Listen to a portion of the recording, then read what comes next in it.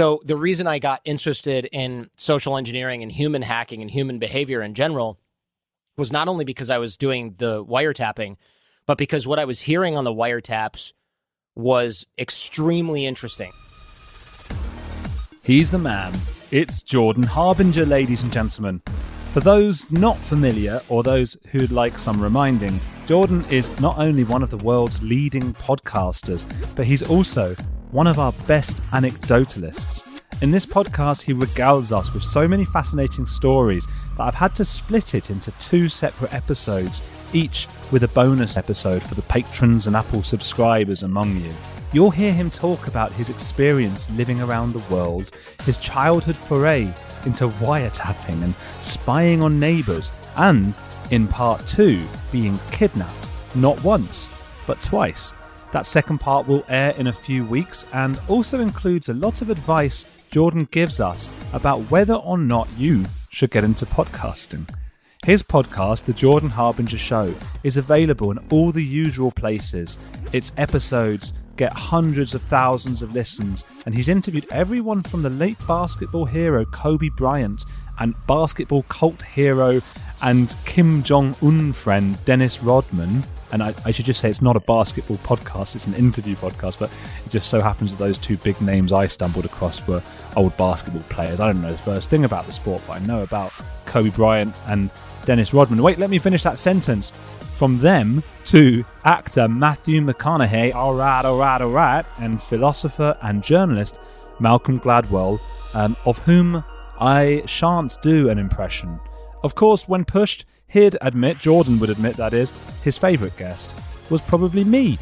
I was on there to talk about exorcism and whatnot just a few weeks ago, so do check out my episode on his show. It's a lot like mine, or I should say, mine's a lot like his. His has been going for many, many years, except his is a little more advice-laden, I would say. It's slightly more, I guess it has a bit more of an entrepreneurial slant. Do check it out and follow Jordan Harbinger on Instagram and Twitter on @JordanHarbinger. I'm on @AndrewGold_OK. Please do come and say hello. Sign up to patreon.com/AndrewGold to hear our fascinating bonus chat. There's so much to Jordan's story that we didn't even get time to touch on his experiences in North Korea. So we'll leave that for another time. But first, we do chat about the recent arrival of a new member of the Harbinger family. We discuss what it's like to have a new child with a live-in nanny from China, and talk about how money can drive a wedge between you and your friends. I'm waiting for that to happen. If I ever get money, I think I'd be very awkward about it. It goes without saying that the success of Jordan's podcast, as well as other entrepreneurial endeavours, has taken his life to new financial heights. I didn't want to ask the exact details and quantities and things, although, to be honest, I don't think Jordan would have minded. He's a very open guy. But in any case, enjoy the tour de force that is Jordan Harbinger.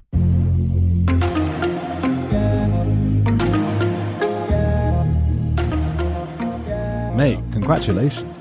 How are you feeling? Pretty good. I mean, the thing is, I don't know, do you have kids?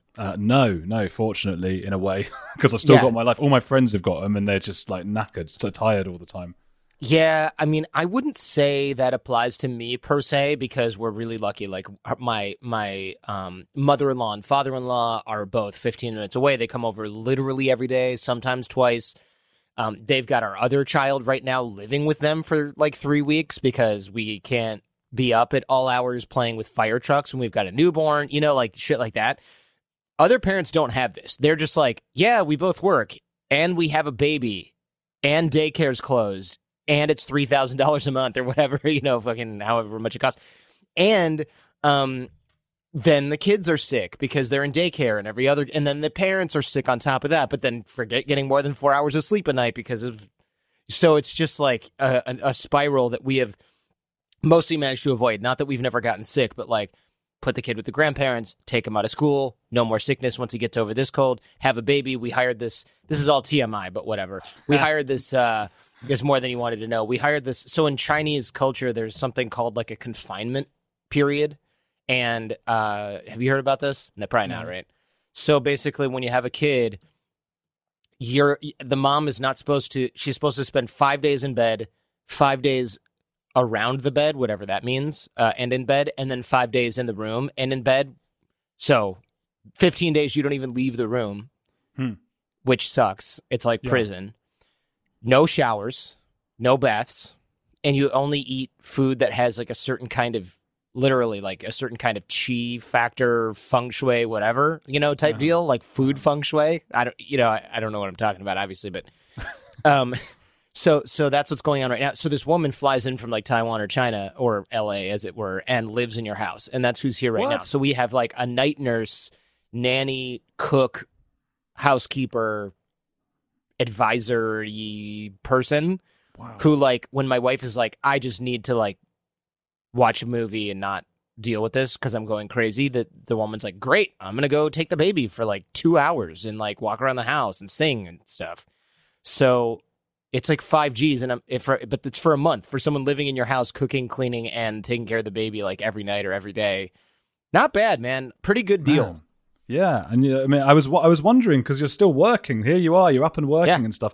You've got this amazing thing going on. I'm gonna have to, when I do have kids eventually, I'm gonna have to get in touch with you and see about this. Get this lady over. I'm telling you, man, this is like a good deal. And I'm like, white people should do this shit too. Forget the one thing that's a downer is the chi food, because it sucks. Like, I'm in a soundproof room, so I can say, and she doesn't speak English that well. I gotta say, this is all off the record, right? This part. Oh, okay. You don't want this in it. I don't know, man. I will. How do you feel about that? You tell me. I will. On the record, the food isn't super good for my wife, but for me, it's fine because she can make whatever I want. But for my wife, she's like, great, more sort of gruel with like egg shards in it that has no flavor, because for whatever. Again, it's like a chi wives' tale thing. It's like you can only eat these types of foods. And I'm like, oh, I really like these and these and these. And the woman's like, okay, cool. And she cooks everything. So I'm like practicing my Chinese, eating really what I think is really good food. And my wife's like, you got it made, dude.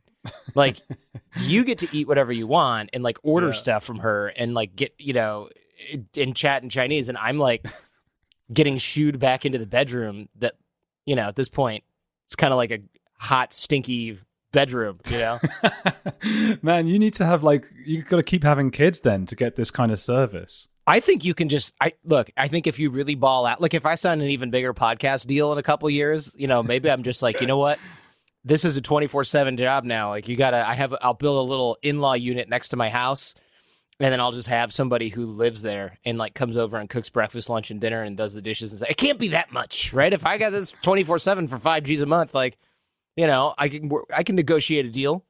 Yeah. I wonder then if celebrities who are super rich, because they do have a lot of kids, don't they? I'm trying to think of Angelina Jolie. Of course, she adopted a lot of them, and the Beckhams, right. they got a few, don't they? So I wonder if that's just quite. Maybe it's offensive to even say, but maybe it's relatively easy for them.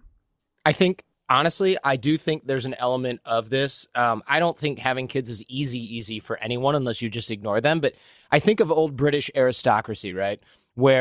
And you read these stories where it's like they didn't even know. They saw their mom like 4 times a year or like once a month or something like that. And you hear about it with like Vanderbilt type people too, where, yeah, my mother would be off in France for like the whole summer. And I lived with Nan and whoever, which is like the butler and like some nanny person who raised all the kids.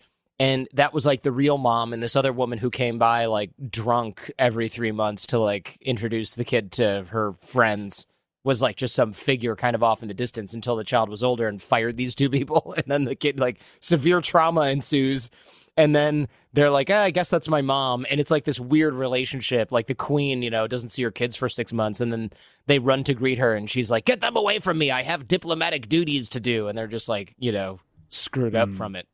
I was thinking about that recently because I find Prince Harry quite annoying. I know that splits opinion and stuff, but Harry and Meghan, it's not something that keeps me up at night, but I find it annoying, the sort of moaning and complaining given the life that he's had and the start he's had and everything like that. And it's particularly grating for, I guess, self-made people or people who see themselves as self-made, and then he can just go and do a podcast and have 1 million listeners in a second. He can do whatever he wants and he's still complaining. But then I thought, apart from being sort of, if you're not poor, and a lot of people are poor, so okay, you don't want to be poor, but if you're not poor, there's not much worse than being born into that sort of royalty, because nothing you ever do, you can never move up, can you? No. So what if you become a billionaire yourself? Everyone just goes, oh, so you're born on third base and you think you've hit a home run? Right? So That's an American baseball analogy. Yes. That means you were given everything. Yeah, I realize now your audience is like, cool. What are you No, talking we say about? It. We You say do? home run. Well, we know enough. We've seen, we get Seinfeld over here and Okay. Friends, so we know a home run, hit a home run.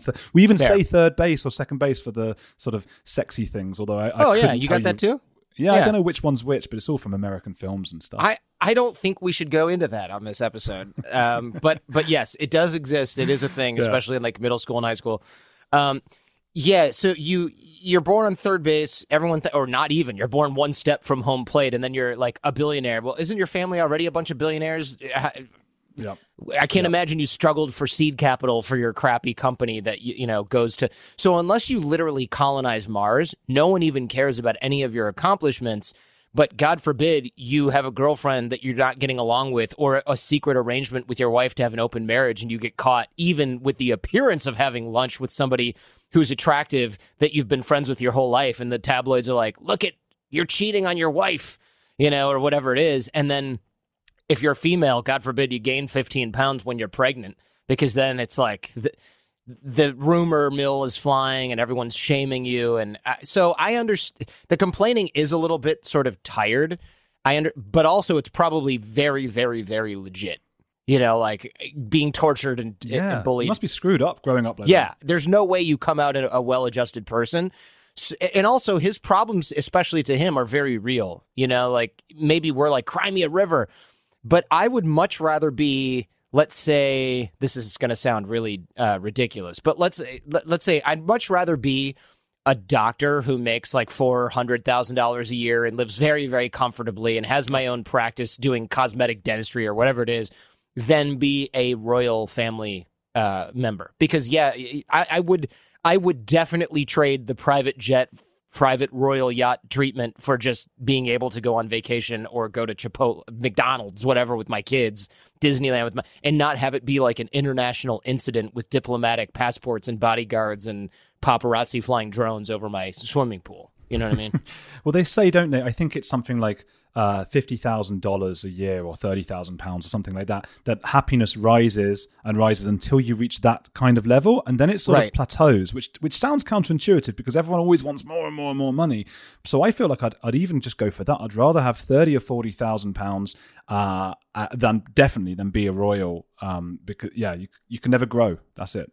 I've got the number here because that number has changed over time. Because I just quoted it and someone's like, yeah, in 1992 when they did that study, it happens to be, and again, this is 2010 numbers, so maybe we round up $5,000 or something like that to account for inflation and whatnot, but it's 75,000 US dollars. So according to this study, someone who makes $100,000 a year is not happier on a day-to-day level than somebody making 75,000. So even if we say, okay, that's 10, 11 years ago now, even if you throw it up and you round up generously to $85,000, $90,000 a year, that means that above that, it doesn't really make that much of a difference. Oh, you don't like what I'm doing anymore? Or my field of study has been automated by whatever? I'm just going to retire. Oh, look, my lifestyle hasn't changed and doesn't need to change at all because I was making $5 million a year already. And so now I'm only making 2, and I literally, instead of dying with 50 million, I'm going to die with 25. Like that's kind of where those numbers plateau a little bit. Would that it wouldn't make me any happier. I certainly wouldn't feel you need to always be. I feel like you need to be growing all the time. I definitely see the bit of like below 75. So I was recently sort of on. I don't have a family, kids. I've got my parents, of course, but I mean I don't have anyone to look after, no responsibility, so I don't really need much money. But my girlfriend and I, because the podcast started earning a bit of money and all this stuff, we've moved into a place that has like an extra room, so I can be in this room and she's in the living room over there, and then we've got the bedroom and a kitchen. It's very basic, like this place. We're much happier because we're not like on each other all the time. We're not as worried about putting the heating on, staying warm, just the most basic human things. And I think that's why it gets, once you're at 70,000 or 100,000 or whatever, that's when you're like, okay, got those things sorted, providing you don't have like 6 kids or whatever and you're sending them all to private school or whatever. That's true. Yeah, I felt like a real a-hole the other day because I was getting a haircut and my barber was lovely like, haircut. Thank you. Yeah, I mean, this is the other day was a few weeks ago. This is not quite as fresh as it once was. No. In fact, not at all. My barber was like, hey, where are you sending your kid to school? Because I sent my kid, who's now 2.5, to school relatively early because we saw he was very social. We wanted him to learn Chinese because my wife's family is from that side, as per our previous conversation. And my barber had a kid, he's about the same age. I think he's a few days apart. And he goes, oh, where are you sending him? Maybe we'll send him to the same place. And I said, oh, it's this bilingual school. And he's like, oh, that's great. I'd love for him to learn Spanish. I was like, well, this is Chinese. And he's like, oh, that's okay. That makes sense. But I guess it's more useful.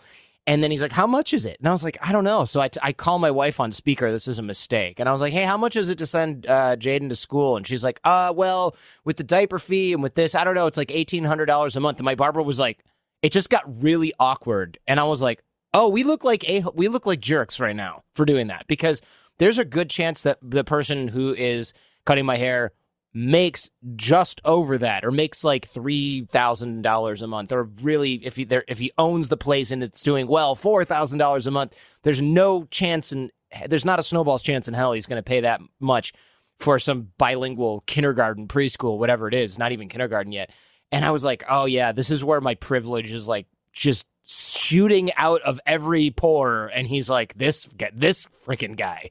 Yeah, you've got to hide it. You've got to start hiding it. And that's an awkward thing, because then you're like, then if they find out afterwards, then it's like you've been sneaky and not said it. So I don't really know what you're supposed to do in that. Wealth really creates divides in that sense, especially like among friends. I remember seeing it like in my parents' generation, certain of them were maybe earning more than others of them. And it would be difficult because some of them want to go and enjoy their wealth and go to places that are very expensive. And some are like, well, I can't afford to go and do that. And then those guys go anyway with their friends, and then that one's left out. It's really weird how like when you're 20, it's all about like, hey, I don't care about money. I just want to pursue content making and my own dreams. And you get older and like that's maybe not realistic. And it's a shame. I find that very sad, but I don't know what the answer is to that. Yeah, I don't know what the answer is either. I will say I was very open-minded in my 20s, as I'm sure you noticed in doing a little bit of background on my history. And so I have friends who like are former like bike gang guys, maybe not even former, and they live in the middle of nowhere, like probably, I don't even know what they do, honestly. They're like doing stuff that former biker gangs are not former. and like other guys I know are like, oh yeah, I'm a combat journalist now, which is so interesting, but also not super lucrative. And they're like bouncing from Rwanda to Bosnia to wherever there's sort of, or like Sierra Leone or wherever there's like armed conflicts or like brewing stuff to be on the edge of this. And it's so interesting, and I love it because it adds color to my life. But then when they'll get like an injury, and it's like, well, my insurance doesn't cover it because I got injured in Lesotho, and so now I need like to pay back this airlift that got me to South Africa, and that was $30,000, and so I'm doing a GoFundMe, and I'm like, donate, because I'm gonna look like a real jerk. Because on Facebook, I recently signed this big deal with my podcast with the Jordan Harbinger Show on a network called Podcast One, and it made the news. Congratulations! Thank you. It made the news in the industry. So I normally don't share this kind of thing, but this was a very big deal in my life. So I shared it on social media, and the network shared it. So and tagged me. So a lot of people were like, "Wow, congrats!" So I can't be like, "Look at this, I'm doing really well," and the guy's like, "I have a medical emergency," and I'm like, "Well, that sucks. Guess you should have had better insurance in America, which doesn't exist." Like, it's so awkward though, isn't it? Because it does change the friendship very slightly, and it changes that dynamic. Even if it's slight, and you can try all you want, both of you, and it's goodwill on both sides. It's not like one of you's being a dick in any way. It's just like that dynamic is now slightly altered for possibly forever now, and I don't know how one gets around that. Yeah, it's been something I struggle with. My best friend growing up, we're still really tight, like siblings, and his sister also really tight, like sibs. And we have kids all around the same age. And we're like, let's, when the pandemic is over, plan a trip to Disneyland. And they're like, yeah, great.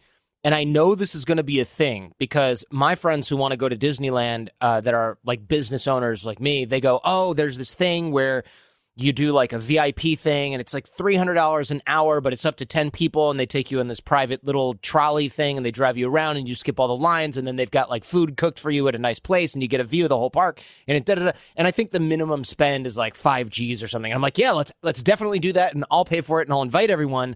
And I was like, that'll get rid of the money thing because I can't be like, hey, chip in $2,000 more than you were going to spend on a $300 vacation. Like they're just never going to do it. And if I pay for it, I'm like, oh, that solves the problem. And my wife was like, no, you idiot. It doesn't solve the problem. It just like makes a different problem because these friends are probably just going to go, hey, Jordan, thank you, really appreciate it. And they're going to, it's maybe not going to change anything because we've known each other literally since they were like 3 and 5 years old. But it does it makes a weird hierarchy where it's like, well, Jordan paid for everything, so like, are we sort of on his vacation? What's going? And I'm dreading that, and I only hope that they're not even thinking about it. But for me, I lose a little bit of sleep over it because it's like being more generous sounds good, but then it's like, well, you can't do it so much that you look like you're showing off, even though all you want is for our kids to have a good time and for me to treat my friends. And like, my same buddy wanted to go to Guns N' Roses, which, should definitely happen. Pandemic hit, but I was like, I'm just going to buy front row seats for everybody because I don't care. Like, it was like $400 or something. And I was like, I'll just buy these tickets. And then they're going to go, oh, how much were these? And you can't be like, I'm not telling, don't worry about it, because the freaking amount is on the front of the ticket, right? So you can't go, oh, yeah, my friend hooked it up. No, you didn't. These say $450 with fees. Like, what are you talking about? So I'm not saying this to brag. I'm saying it to affirm your point, which is there's no way around it. Like, if you want to be more generous, you have to then toe the line between, oh, is this person just showing off? And then that means you have to like evaluate other people's level of security or insecurity and that of their spouse. Because while my friend might be like, Jordan's really nice, he's always been generous, love the guy, the spouse might be like, well, that's not how it seems to me. It seems like he's really rubbing it in your face. And then it's like they're fighting over, should they even have come to this? And I don't want to think about that. I much more want to be, for me, money has never been important. It's not important now. It wasn't important when I was younger. It's great for stability, but I really can get behind the idea behind that study, which is I am no happier now with X dollars than I was with 10% of X. And I also don't need all of it. So I end up investing it and donating a bunch of it, which feels good, but doesn't raise my level of happiness that much, because I don't really pay that much attention to it, I guess. But other people who are in a tighter spot, like my buddy worked in the movie industry and got shut down for a while, they were borrowing money from his parents. And I'm like, the last thing I want to do is be like, hey, man, do you need some money? Because then it's like, well, F you, Jordan. Yes, but not from you punk. Or like, yes, and I would take it, but also my wife doesn't want to do that because the next time we're at dinner, it's like, what are we, your charity case? Now you're going to pick up the tab here too. So it's a very weird dynamic, and it doesn't surprise me at all that you can easily mishandle this type of situation and actually push your friends away by being generous. You almost have to, in America especially, for whatever reason, we like to pretend there's no upper class. And it's an illusion and it's a lie. But if you do this wrong, you will ruin all of your relationships. You will lose your friends if you are not able to maintain the fiction that we're all middle class. The poor ones and the rich ones in the same room, in the same car, all have to pretend that they're at this middle level, maybe one stratum higher than the other.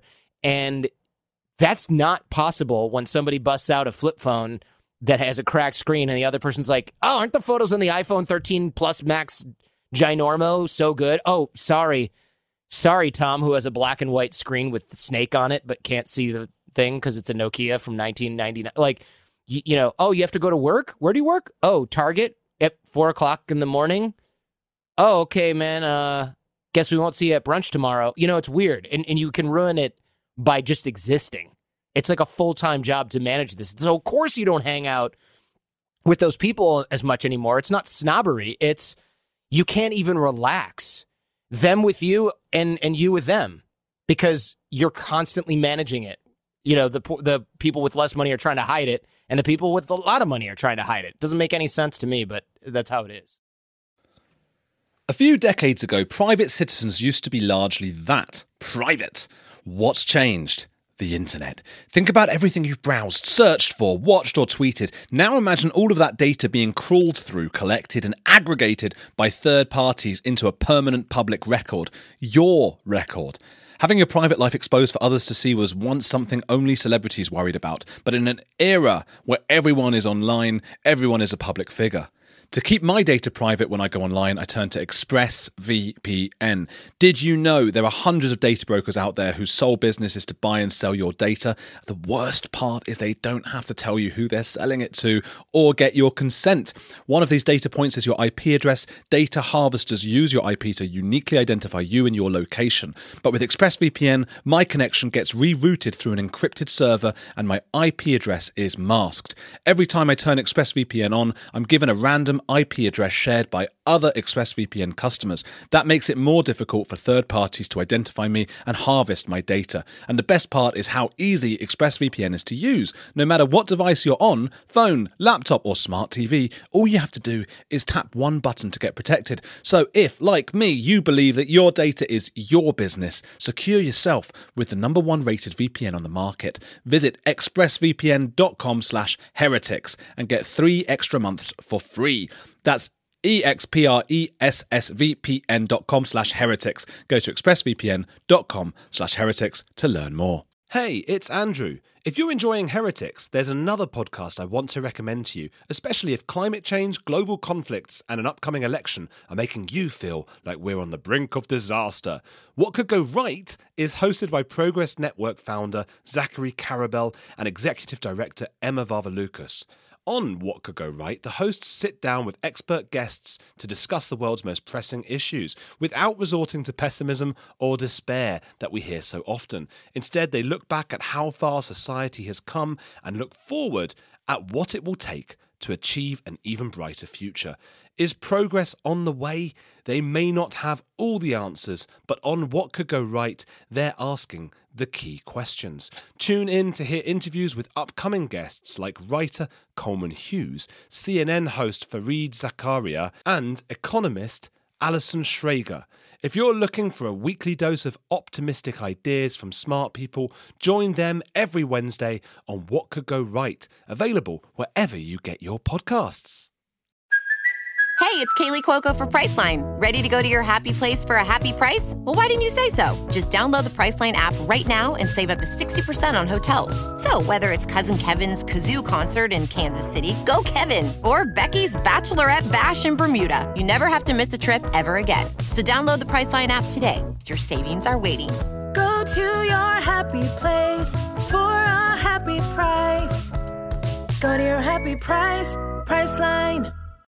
I think we're obsessed with class in the UK in a different way. We're just so obsessed with like who's in what class, and it doesn't always relate to money. Of course, there's like nouveau riche, the people who don't have that heritage perhaps, but they've got the money, and they don't act in ways that appease the ones who were already rich. And there's all this kind of things with accents. The accents I know you have that in the US to an extent, but I think in the UK it's even more pronounced. You guys have accents. Way more. With the class, yeah. In the United States, there's only a few accents that people can discern anyway. It's like, upstate, whatever, New York, and then which sounds kind of like Brooklyn-y, right? And then that's considered maybe somewhat lower class, but it's also really cool because it's been made famous in movies, from mafia movies all the way to Wall Street movies.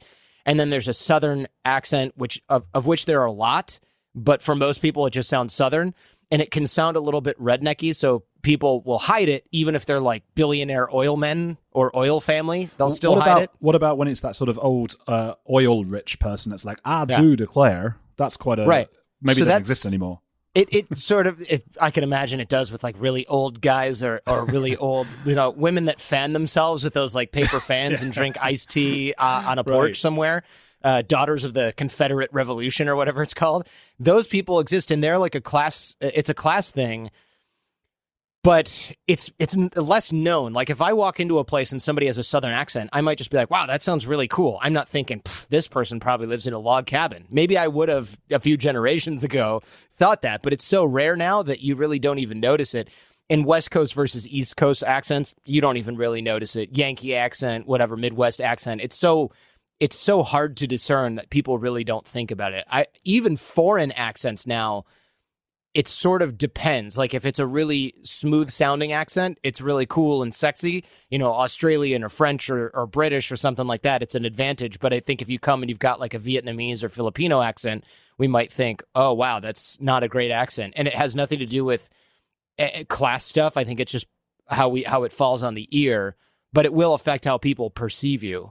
And I see it all the time. That could be class, though, couldn't it? Because it kind of ends up being class, right? Because, oh, that's a cool European accent. Well, it's Australian. Whatever. What's the difference, right? People can't even tell UK versus Australia half the time in the United States.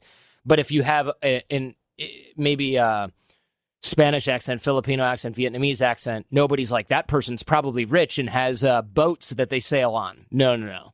But if you come in and you're British, even if you have, is it Exeter? Or not Exeter, Essex, which is like the Detroit, right, of the UK in a lot of ways. You could come in with one of those and people are like, he just sounds so smart. He sounds like a professor. Meanwhile, if a person from the UK is like, nope, he sounds like the guy who is like throwing beer kegs over a fence on weekends as some sort of sport. This sounds like a guy who shoots cans off a fence.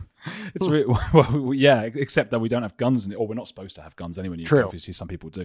But I mean, yeah, I remember when I was like, I was aware of class from the age of about 8 or something. I remember my dad took me to these football games, and he couldn't get me a seat next to him, so I was a few seats down, and I was sat with all these guys, and my dad said to these guys, like, "This is Andrew, just make him welcome, please." And they were all more working class, or their accents were at least, than mine.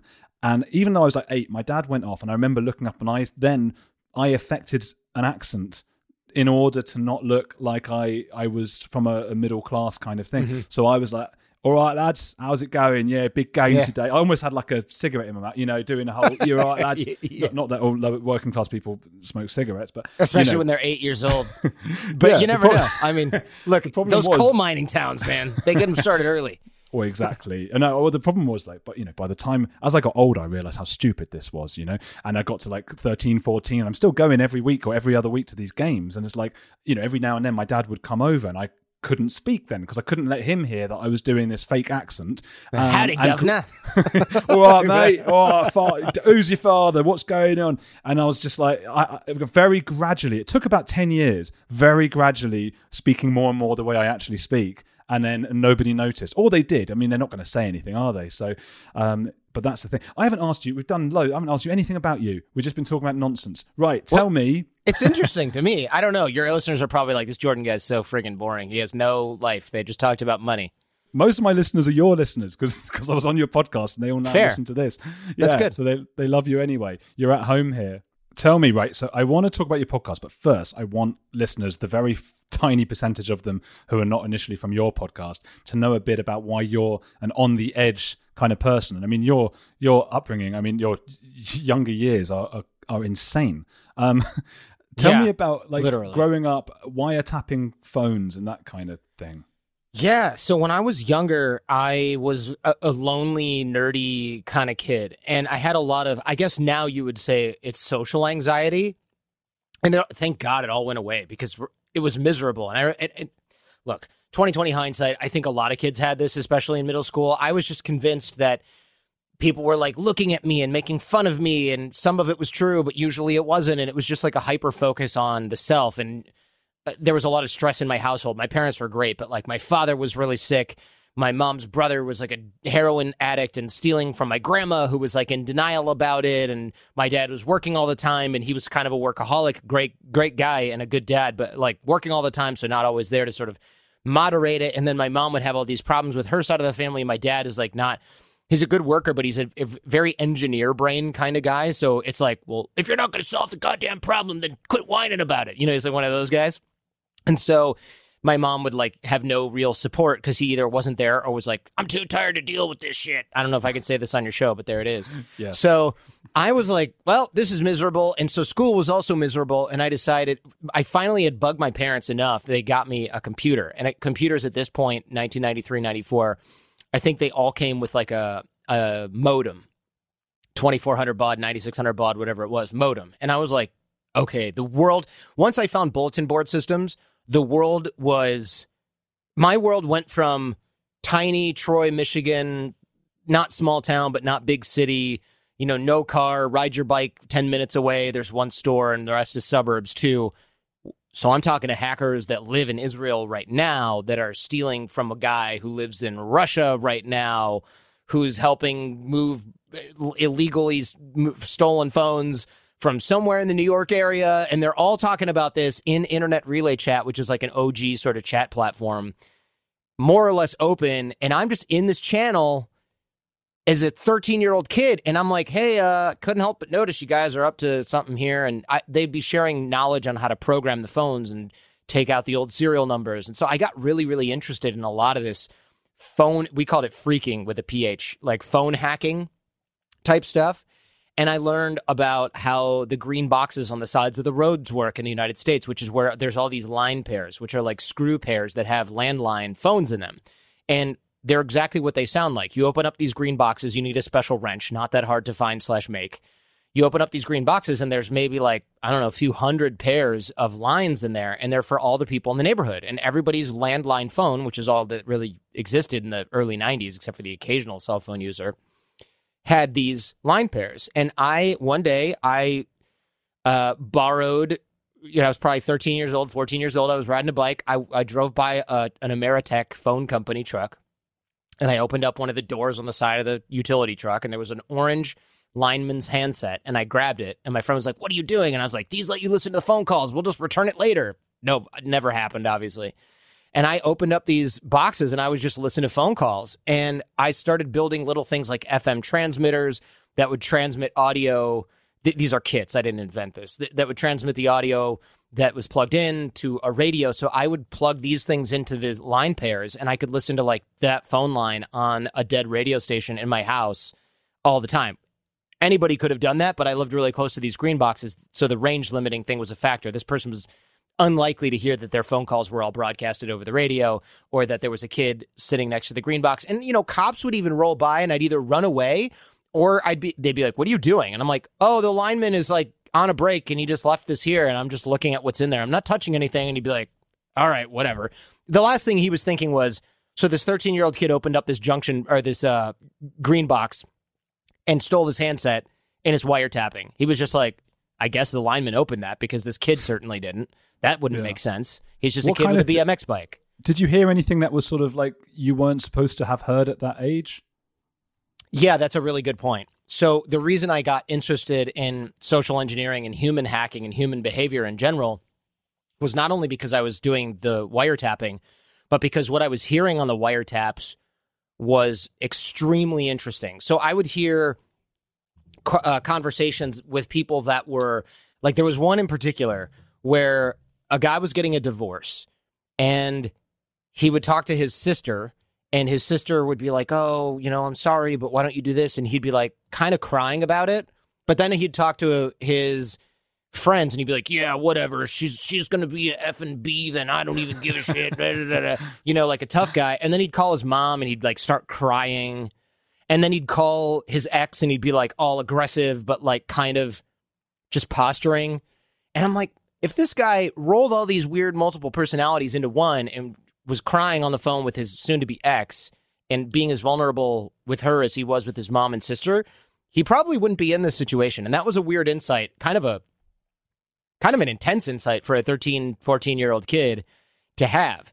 Because up until that point, and I think you might agree, adults, when you're that age, adults are not complex figures with their own emotions and problems.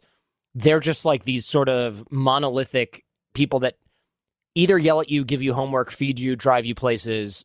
I vaguely was aware that my mom was having problems with her brother, and my grandma was a pain, but like, you don't see your parents cry. If you live in a healthy household, you probably don't see your parents crying or like oversharing. You don't hear about their personal love life issues. Your parents have a relationship that you assume every other kid has the same relationship with their parents, right? And that's just how parents are. So I got a three-dimensional view of an adult that wasn't a parent for the first time probably in my life at a very early age. And usually when people get this glimpse into instability in adults, it's in their own parents, and it messes them up. I was merely a spectator into someone else's world, so I wasn't like being traumatized by this guy's divorce, but I still had quite the front row seat in like unadulterated conversation. I was not a participant, but a spectator or an audio spectator to these conversations, like right on the front lines. Do you think that sort of helped make you a podcaster, or do you think the fact that you did that is the podcaster in you is why you did the wiretapping? I think it was probably the podcaster in me, because I will tell you, one of the reasons I got into FM wireless transmitters was I was like, wouldn't it be cool if I could talk to the whole neighborhood? I could have like a little news talk show in the neighborhood where I talked about things that were going on, and all my friends could listen to it on the radio. And that dream was quickly demolished when I found that FM radio transmitters that are, as big as a Coca-Cola can but half, a third of the size. Those things, they go about, 50 feet.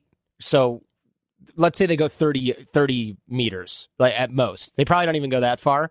There goes your idea of being the neighborhood DJ, right? So I go to Radio Shack, which is like this electronic store that doesn't exist anymore. And they sold parts and things like that and kits for this stuff. And I would ask the guys that worked there, who were not just at that point in the 90s, they knew a lot about this stuff. They weren't just like minimum wage sort of employees. These are guys that would like build complex electronic devices as hobbies, and they worked at Radio Shack.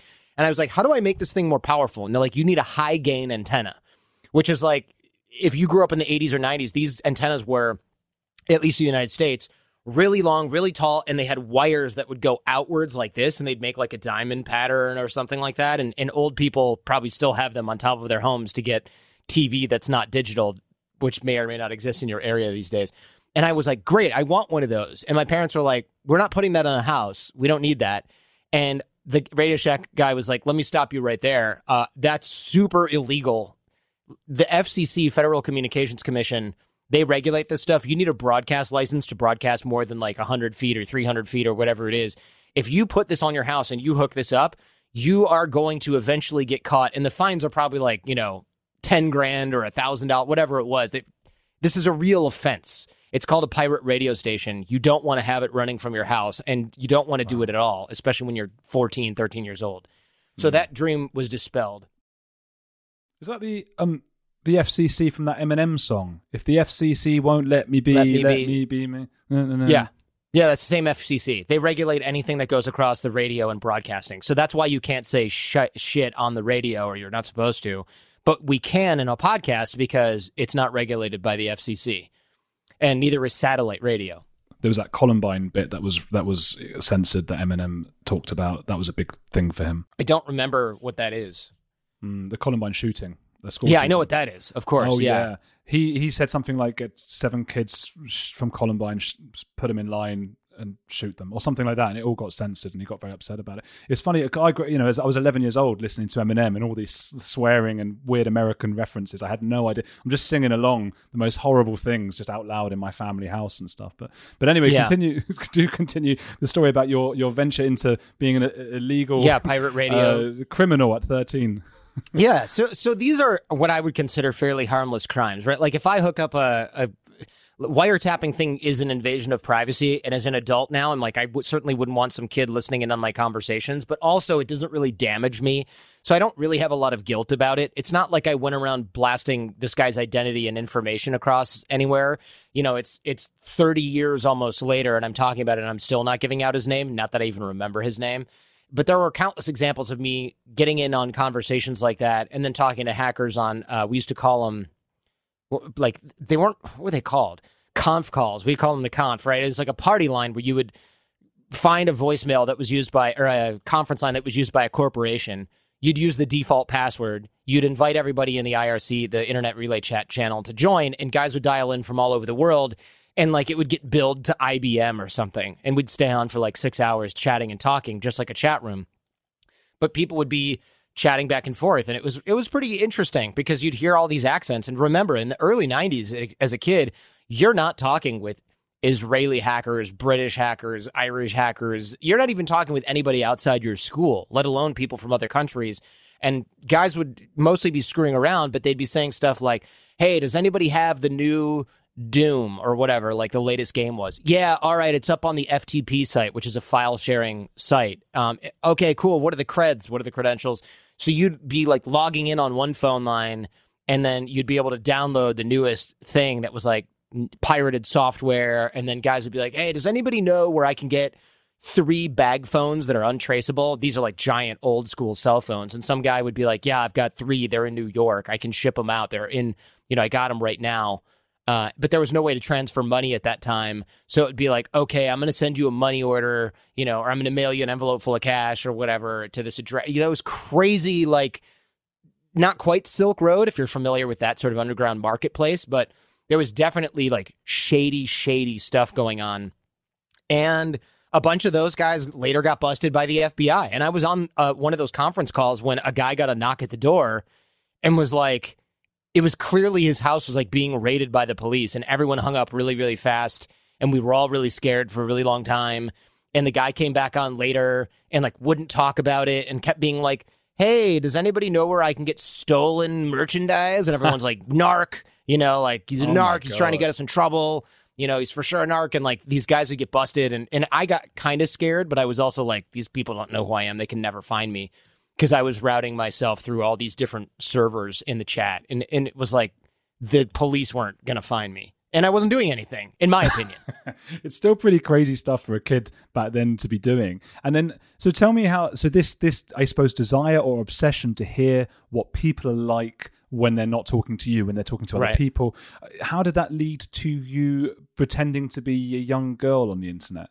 Oh, yeah. So, surprise. That sounds so creepy without any sort of background. So, let me qualify this. Sorry, yes. We need context. So, I started working for a security company because I worked at a movie theater. It was owned by the owner of the Detroit Red Wings, which is a hockey team, very popular sport in the United States. He was very paranoid, probably rightfully so. He was a billionaire, and everyone knew him as a very paranoid guy, and he had a private investigator that worked like only for him. And that guy started doing security at the theater. He would be showing me all these cool moves in the back hallways and stuff. And he was like, you should meet this other person that teaches me all these moves. Come to Detroit. And I'm like, Detroit? That's scary, But he invited me to this like martial arts, not dojo, but like a security place. And all these guys were being trained on stuff that I'd never seen. I was doing like, hiya, ich ni san shi. And this place was like, here's how you take a gun away from somebody when they're pointing it at your head. And I was like, this is so much more real than anything I've ever seen. And I was like, why are you guys doing this? And like, we work security for real stuff. We work at real clubs. We work with real celebrities like Ice Cube and stuff like that. So they need actual real street stuff. They're not doing barefoot kicks and breaking boards. These guys were like gun disarms, knife disarms, evasive driving. It was a bodyguard school, essentially, for a security staffing company. And I was like, I want to come here and learn all this stuff. And they're like, no, you're 16, 17. We don't need you around. What are you going to do? And eventually I was like, hey, it'd be cool? You guys need a website. And they're like, yeah, that would be cool. We've heard of these. And I'm like, I can make one for you. So I downloaded, Dreamweaver or whatever, and I started making them a website. And they're like, okay, how much is this going to cost? And I was like, just train me. I don't care. I'll do it for free. I'll maintain it. Just train me. So they started teaching me all this stuff. And then, so I became the driver because I had a clean driving record. And if I got pulled over, it was like, okay, what are these guys doing? Oh, I'm just driving them to work. They're friends of mine. I'm just driving them to work. All right, whatever. And that was my introduction to like real sort of security, dark side martial arts, but also like real life, so I saw people like really getting beat up and getting stabbed and stuff. And I'd be like, oh, okay, this is like street shit. Wow. You had another part to this question, but I realized I totally got lost in this story, and I'm not sure if I've answered it or not. It's all fascinating. It was about how you stopped pedophiles in a sense, wasn't it? And right. Oh, yes. So at this security company, the guys were all older than me. They were in their 30s, sometimes 40s, and I'm 16, 17 years old. And so they'd be talking about women and dating and sex, and they're like, what's up with you, man? What's up with you? And of course, nothing was up with me. I'm like a nerdy guy from the suburbs. I don't have girls that I'm going out with to the club. What club? I don't have any money. Who did at 16? Yeah, I mean, some of those guys probably did. They were chasing girls, but I'd be like, I don't know. I'm talking to girls on AOL, America Online. And they'd be like, oh, okay, you meet girls on the internet? And they were curious about that because they would meet girls like at clubs that they were working at and like get their phone number and then call and blah, blah, blah. And I'm like, yeah, I meet girls on the internet. And it was not going well, as one might imagine, from AOL Instant Messenger. So I decided to show them some of the chat transcripts of my chats, and we would have a good laugh because sometimes like I would get taken for a ride or I'd be like messing with people online.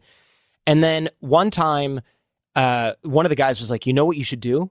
you're not getting a lot of replies to your messages. What you should do is find out what other guys are sending these women.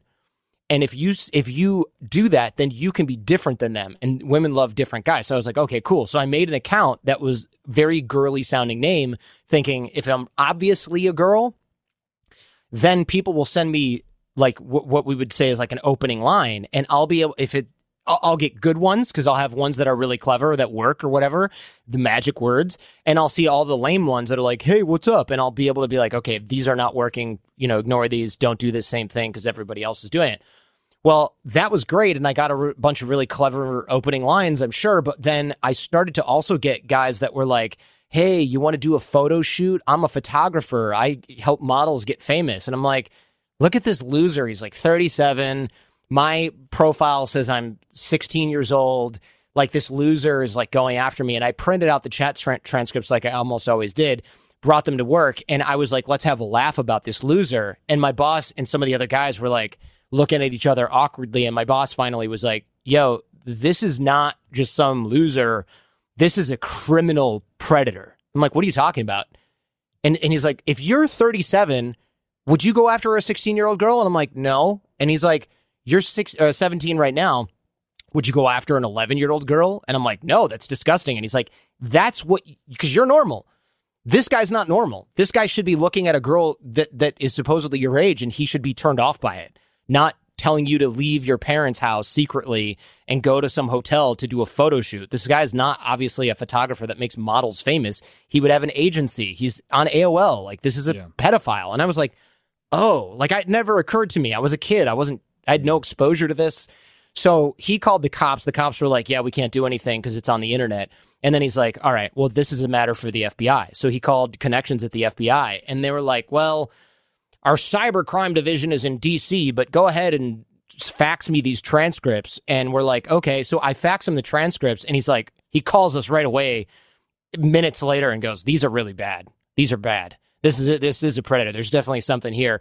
Okay, I'm calling DC. We're going to get on top of this and call AOL. And he had a lot of trouble getting a hold of him. And he goes, in the meantime, send me any more chats that you get like this. And so I started, it was exciting for me. So I started to just go online all the time and basically just chat with these older guys posing as a teenage girl. And there were dozens and dozens and dozens of them. And I kept faxing them to Agent Forster over at the FBI in Detroit. And he would be alarmed every time. And he started working with DC, and he's like, okay, we need you to help make a handoff to an agent who's going to pick up these chats. And, we also want to get these guys in our jurisdiction for sure. And the only way to do this for sure, like foolproof, we need them to cross state lines. Because the way that the legal system works in the United States, FBI probably has jurisdiction over any multi-state crime. But what if this guy's in the same geographic area, but the AOL servers are in Virginia? Is there a question of standing of jurisdiction? They don't want to run into that problem. So what they do is they get the criminal, to cross state lines to actually commit the crime. And that's 100% FBI federal jurisdiction. So I started working with them, with him especially, to lure these guys to Toledo, Ohio from Michigan. And they would go to like a Holiday Inn, basically, in Toledo, Ohio, where local police and ostensibly FBI, I wasn't there, obviously, but would be waiting for them. And they would go there with, and they'd have all the chats. And it's like the guy's going there to meet a 15-year-old girl, and they would arrest him. And then they just kept doing it and doing it. And I would talk to them and tell them what I'm doing and send them the chats. And this became like a playbook for at least one or two of the agents in DC and Detroit to like catch pedophiles in the 90s. And that for me was exciting because I felt kind of like a hero, but it also was really scary because it would be, you'd go on for like an hour and you get 12 of these guys hitting on you. And you're like, oh, it quickly became apparent that there are literally thousands of these guys just in Michigan alone.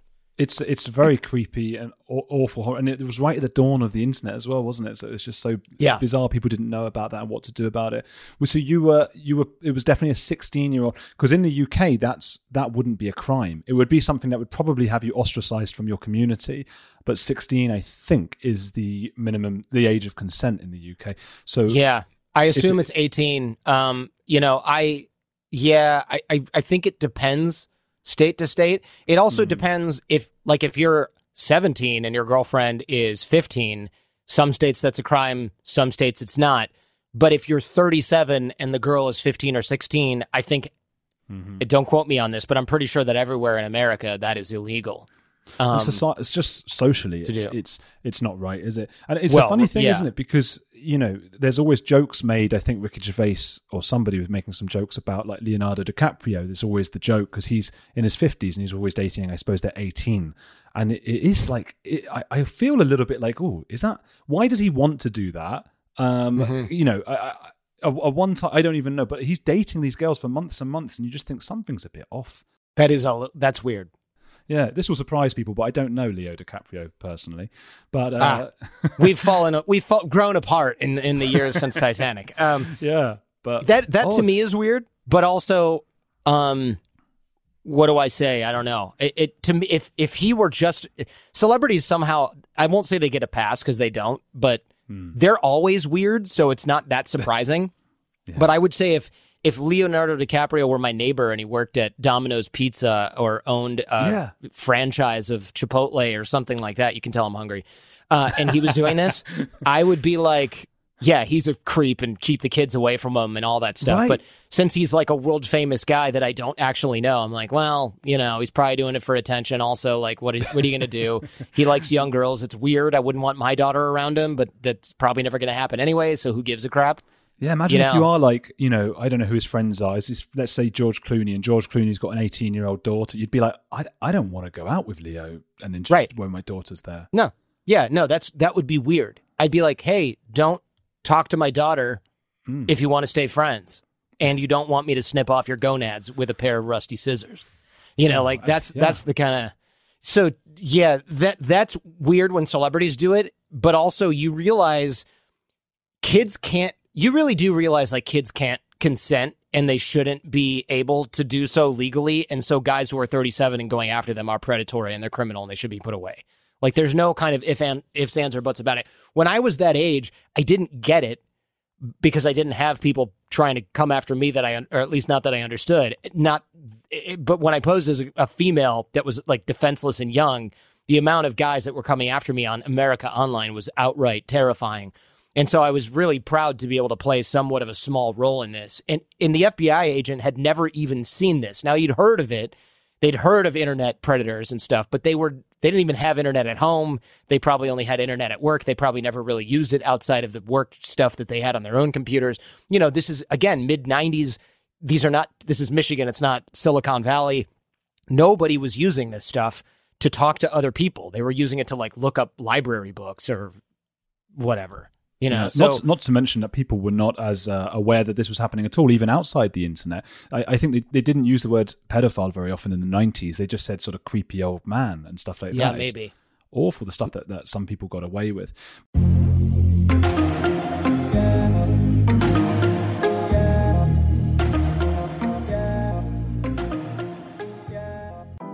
Oof, I had to cut this one there, but we'll continue with the Jordan Harbinger story, including his 2 kidnappings and more about his advice for new podcasters in a few weeks. I had a ball interviewing Jordan, as well as appearing on his wonderful The Jordan Harbinger Show podcast, which you'll find in all the normal podcast platform places, as well as a link in the show notes. Find him on @JordanHarbinger on Twitter and Instagram, and sign up on patreon.com/Andrew Gold to hear his bonus episode on the Edge with Andrew Gold. It was a great chat. There's loads more to hear from Jordan. He's a fascinating man. We could have spoken for hours and hours, and it's been a pleasure working with him on both this and his own podcast. If you're new to this, perhaps directed here by Jordan, please do subscribe, get in touch with me on Andrew_Gold on Instagram or Twitter, and please do leave reviews on Apple Castbox or a rating on Spotify on the phone app. They're a bit messy at the moment, but you might be able to leave a little rating. Thanks to reviewer Stuff and Nonsense, who gave 5 stars in the UK on Apple and wrote, "Great show."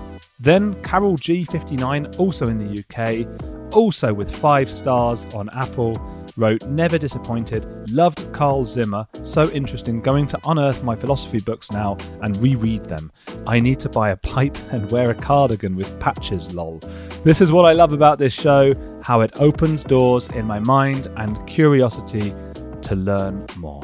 Thank you, Carol G59. I love getting your reviews. I get quite a few of yours. And like I said, I don't know if it gives me an extra number or if it just replaces your old one. But either way, it's very much appreciated. That's 2 from the UK, but none this week from other countries. Pull your socks up, Ireland and Australia, Canada, the US, and all the other places that you're currently enjoying this episode from.